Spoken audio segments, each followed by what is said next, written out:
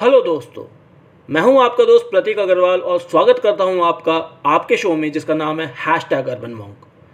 दोस्तों, जैसा कि आप लोग जानते हो कि एस्ट्रोलॉजी के इस टैब में हम लोग बात कर रहे हैं राशियों के बारे में। तो श्रृंखला के इस एपिसोड में आज हम बात करेंगे मिथुन राशि के ऊपर।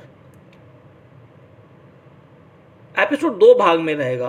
पहला भाग में हम जानेंगे गुणों के बारे में, उन सारी चीज़ों के बारे में जो राशि को खास बनाती है, अलग बनाती है, अनोखी बनाती है। और दूसरे भाग में हम लोग आपकी जनरल सेटिंग्स के बारे में, आपकी जनरल सराउंडिंग्स के बारे में कुछ प्रेडिक्शंस करेंगे। तो चलिए ज़्यादा समय ना लेते हुए शुरू करते हैं आज का एपिसोड, मिथुन राशि। तो दोस्तों, जब आप लोग अपना लग्न चार्ट देखते हो तो उसके प्रथम भाव में यदि 3 नंबर लिखा हुआ है तो यह मिथुन लग्न की राशि है, यह मिथुन लग्न के जातक की राशि है। और यदि आपका नाम का, की, कु, छ, घ, ह से शुरू होता है तो आप जो है मिथुन राशि के जातक हो जाते हो। मिथुन राशि के सिंबल को अगर हम लोग देखते हैं तो हमें उसमें ट्विन्स नज़र आते हैं। 2 ह्यूमन फॉर्म में हमें 2 लोग जो है आपस में कुछ एक्टिविटीज़ करते हुए नज़र आते हैं। तो ये क्या दर्शाते हैं? सुख, भोग, ऐश्वर्य को ये दर्शाते हैं। ये इस राशि के गुण जो होते हैं ना, तो वो कहलाते हैं, वो चीज़ होती है। ये लोग सुंदरता के प्रति स्वतः ही आकर्षित हो जाते हैं। सुंदरता सिर्फ इंसानी ही नहीं, ऊपरी फिजिकली नहीं, वो कैसी भी सुंदरता हो, इनका ध्यान आकर्षित कर ही लेती है। और फिर हो भी क्यों ना, इनका व्यक्तित्व भी बड़ा आकर्षण विभोर होता है। ये खुद बड़े देखने में आकर्षक होते हैं, इनका बात करने का तरीका बड़ा आकर्षण पूर्ण होता है। तो इन्हें वैसी ही चीज़ें जो है रास आती है, समझ में आती है, वैसी चीज़ें इन्हें अपनी ओर आकर्षित भी करती हैं। अपनी हाजिर जवाबी से ये बात करने वाले के ऊपर एक अमुक छाप छोड़ जाते हैं। अपनी धार्मिक कर्मों में बड़ी रुचि लेते हैं ये लोग। इनका दृढ़ संकल्पी होना बहुत बड़ी विशेषता है। एक बार जो ये डिसाइड कर लेते हैं तो उसके ऊपर बिल्कुल चलते रहते हैं, उसका संकल्प दृढ़ कर लेते हैं। इन लोगों के बारे में एक बड़ा और विशिष्ट गुण रहता है कि ये अपने आप को बड़े अच्छे से संतुलित कर लेते हैं। ये अपने आप को बड़े अच्छे से ऑर्गेनाइज करके रखते हैं। हर काम, कुछ भी काम हो, एकदम ये उसके लिए तैयार रहते हैं, करने के लिए एकदम तुरंत तत्पर रहते हैं। ये कला होती है और इसमें ये लोग जो है निपुण होते हैं।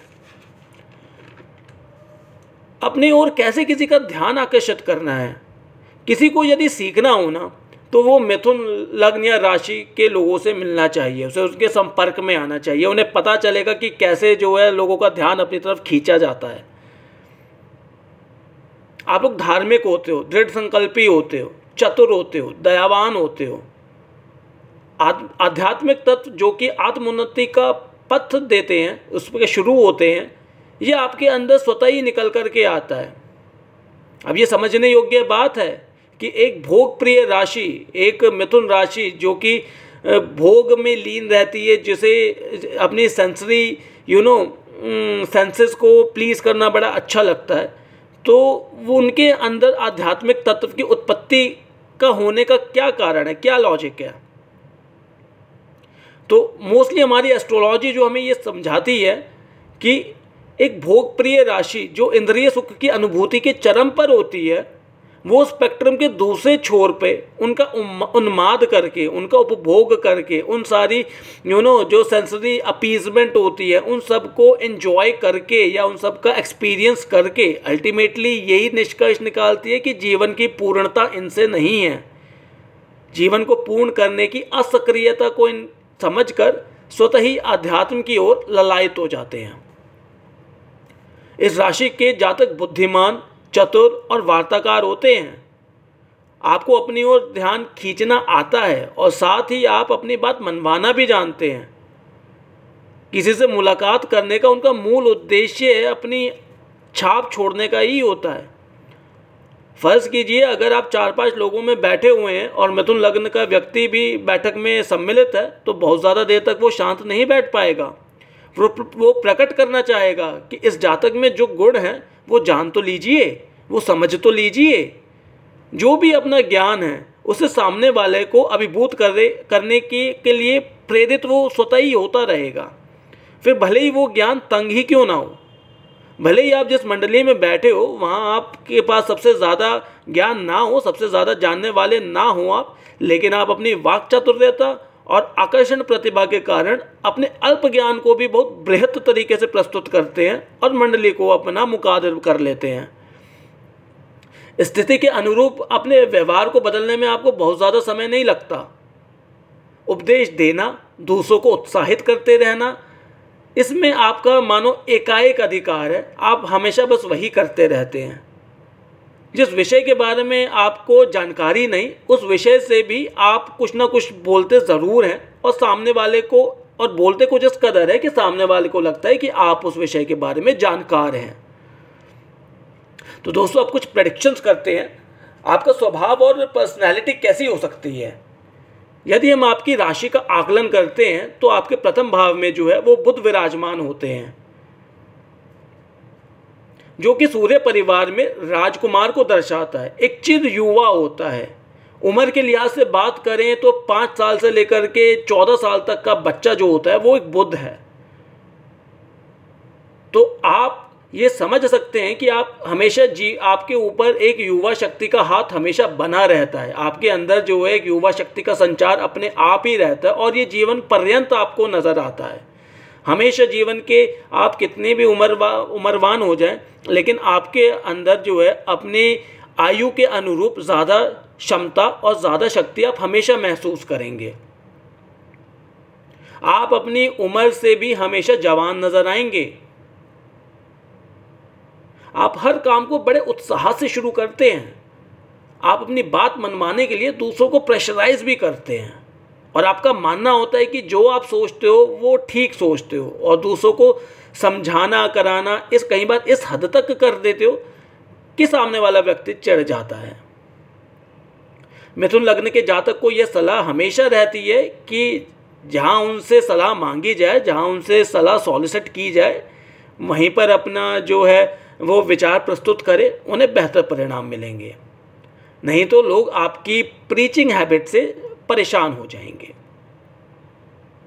आप बड़े मेटिकुलसली और बड़े सिस्टमैटिकली काम करते हो। यदि आपको कोई काम करना होता है तो पहले आप उसका पूरा रोड मैप तैयार करते हो, उसका पूरा ब्लूप्रिंट तैयार करते हो। आपको क्या क्या काम करना है सारा वो आपके पास रिटन में होता है, एक्टिविटी सारी आपकी जॉट डाउन होती है। उसके बाद जो है आप उसे सिस्टमैटिकली जो नतीजतन पर ले जाते हो। आप थोड़ा बोस्टिंग ज़्यादा करते हो और बुध की खराब स्थिति में कई बार ऐसा देखा गया है कि आपकी वाणी पे कंट्रोल छूट जाता है। तो बोलते वक्त आप थोड़ा सोच समझ करके बोले, आपको निश्चित तौर पे परिणाम अच्छे मिलेंगे। आपका जन्म किस तरह के परिवार में हो सकता है। आपके दूसरे घर में ना चंद्रमा विराजमान होता है, चंद्र राशि कर्क जो है वो विराजमान होता है, तो वो आपकी माता को प्रधानता देते हैं। संभवतः आपके परिवार में आपकी माता की ज़्यादा चलती होगी। ऐसी भी संभावना बनती है कि आपकी माता का आपके घर के जो फाइनेंशियल इश्यूज़ होते हैं उसमें उनका हाथ मजबूत होगा, उनकी चलती होगी, या लेन देन जो है, घर के लेन देन जो है वो उनके हाथ में रहते होंगे। आपके भाई बहन बहुत एम्बिशियस है और जीवन में अच्छे पद प्राप्त करेंगे, लेकिन आपको उनसे बहुत ज़्यादा सहयोग या सपोर्ट प्राप्त नहीं हो पाएगा, या वो नहीं कर पाएंगे या वो नहीं करेंगे। तो इसलिए अगर जीवन में आप कभी भी कोई कदम उठाते हैं तो बजाय परिवार और भाई बहनों के ऊपर विश्वास करने के आप स्वयं पे विश्वास करें, आप बहुत अच्छा प्रदर्शन करेंगे। आपका चौथा घर माँ का घर है, वहाँ फिर से बुध की राशि कन्या राशि जो है विराजमान है, रूल करती है उसे। तो पूरी संभावना है कि आप में मातृत्व की क्वालिटीज़ ज़्यादा होंगी बजाय पितृत्व की। कहने का मतलब है कि आप जो है एक मदर को रिप्रेजेंट ज़्यादा करेंगे अपनी बजाय फादर के। आप पर्सनैलिटी वाइज हो या आपकी हैबिट्स वाइज हो तो आपके अंदर जो है आपकी मदर का टच ज़्यादा दिखेगा। आपकी मदर इमोशनली वोलेटाइल हो सकती हैं, वो उन्हें बहुत जल्दी जो है इमोशनल हाइज और लोज आ सकते हैं, तो वही सेम प्रवृत्ति आपके अंदर भी पाए जाने की पूरी संभावना रहती है। चलिए बात करते हैं आपकी संतानों के बारे में। तो आपकी संतानें जो हैं वो बड़ी आराम पसंद हो सकती हैं, उन्हें लग्जरी पसंद हो सकती है, ऐशो आराम पसंद हो सकते हैं।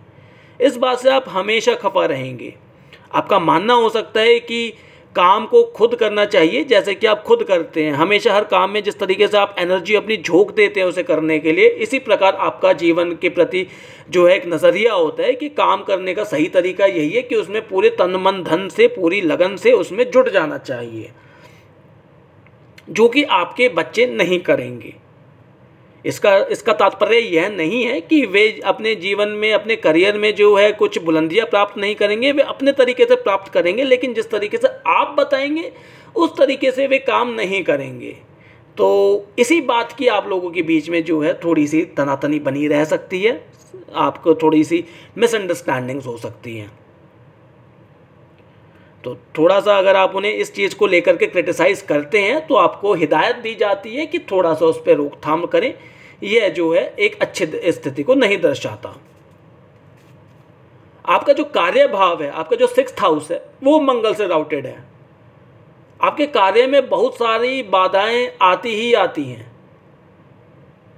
इतने सालों में कभी भी किसी भी मिथुन जातक ने ऐसा नहीं कहा कि उसका काम स्मूथली हो जाता है। आप लोगों का जो है हमेशा 9-5 होता रहता है कामों में। आपके कामों में बहुत सी अड़चनें आती हैं। ये बहुत बार होता है कि किसी भी कार्य में आप जो है अपना 100% देते हो और रिजल्ट आपको 75% ही मिलता है। लेकिन आपकी खास बात, आपकी खासियत आपकी ऊर्जा है, जिससे आप हमेशा भरे रहते हो और पुनः थोड़ी देर में अपना कार्य फिर से करना शुरू कर देते हो। आपका जीवन साथी कैसा हो सकता है? दोस्तों, आपका 7th हाउस जो है वो बृहस्पति से रूल होता है, और जो आपका जीवन साथी होगा, आपका स्पाउस होगा, उसका आपके ऊपर बहुत प्रभाव रहेगा। जैसे जैसे समय गुजरता जाएगा, आपके विवाह की उम्र बढ़ती जाएगी, वैसे वैसे आपकी पर्सनालिटी में आपके स्पाउस की एक अमिट छाप जो है वो आ जाएगी। आपका जो पर्सनालिटी है उसमें आपके स्पाउस की वैल्यूज़ जो है वो भी मिल जाएंगी और वो रिप्रेजेंट होकर के एक निकल कर के आएंगी। आपके धार्मिक बिलीफ जो है ना वो थोड़े रिजिड हो सकते हैं। यदि आपने मान लिया कि कोई धार्मिक प्रक्रिया या कोई कल्ट आपके लिए ठीक है तो आप उस पर फिर चलने लगते हो, और कोई अगर उसे क्रिटिसाइज़ करे या कुछ गलत बोले तो आप उसे पसंद भी नहीं करते हो। आप अपने धर्म में, अपनी फॉलोइंग में बहुत सेटिस्फाइड हो और उसी में ही संलग्न हो। दोस्तों, सोशल स्टेटस की बात करें तो आपके 10वें घर में बृहस्पति है, तो आपको सोशल इमेज बनाने में स्ट्रगल करना पड़ता है।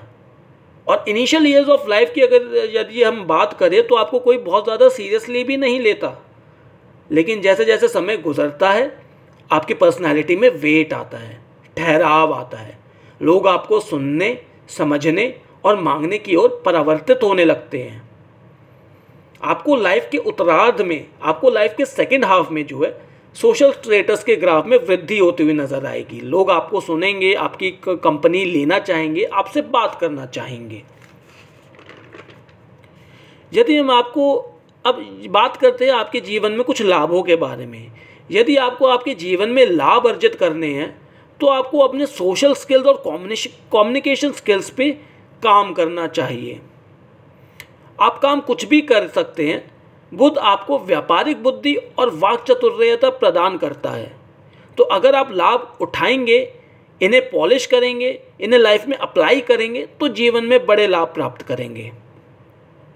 आपके लिए ज़रूरी है कि आप कुछ ग्रुप एक्टिविटीज़ से जुड़ें, कुछ ग्रुप एक्टिविटीज़ करें, उसमें निश्चित तौर पे आपको अच्छे परिणाम मिलेंगे। आपका 12वां घर, आपकी स्पिरिचुअलिटी के घर में शुक्र विराजमान है, और वो आपको स्पिरिचुअलिटी के ऊपर फाइनेंशियल सिक्योरिटी को रखने के लिए प्रेरित करता है। आपका सीधा सा सिद्धांत होता है, जब खुद का पेट भरा होगा तभी तो दान पुण्य करा जा सकता है। आप काफ़ी प्रैक्टिकल रहते हैं और अपने जीवन को बेहतर बनाने के लिए सतत प्रयासरत रहते हैं। तो दोस्तों, ये सब कुछ क्वालिटीज़ और प्रेडिक्शंस हैं मिथुन लग्न की राशि के जातकों के बारे में। जल्दी फिर हाजिर होऊंगा श्रृंखला की अगली राशि कर्क को लेकर के। तब तक चैनल से जुड़े रहें। #Urban monk.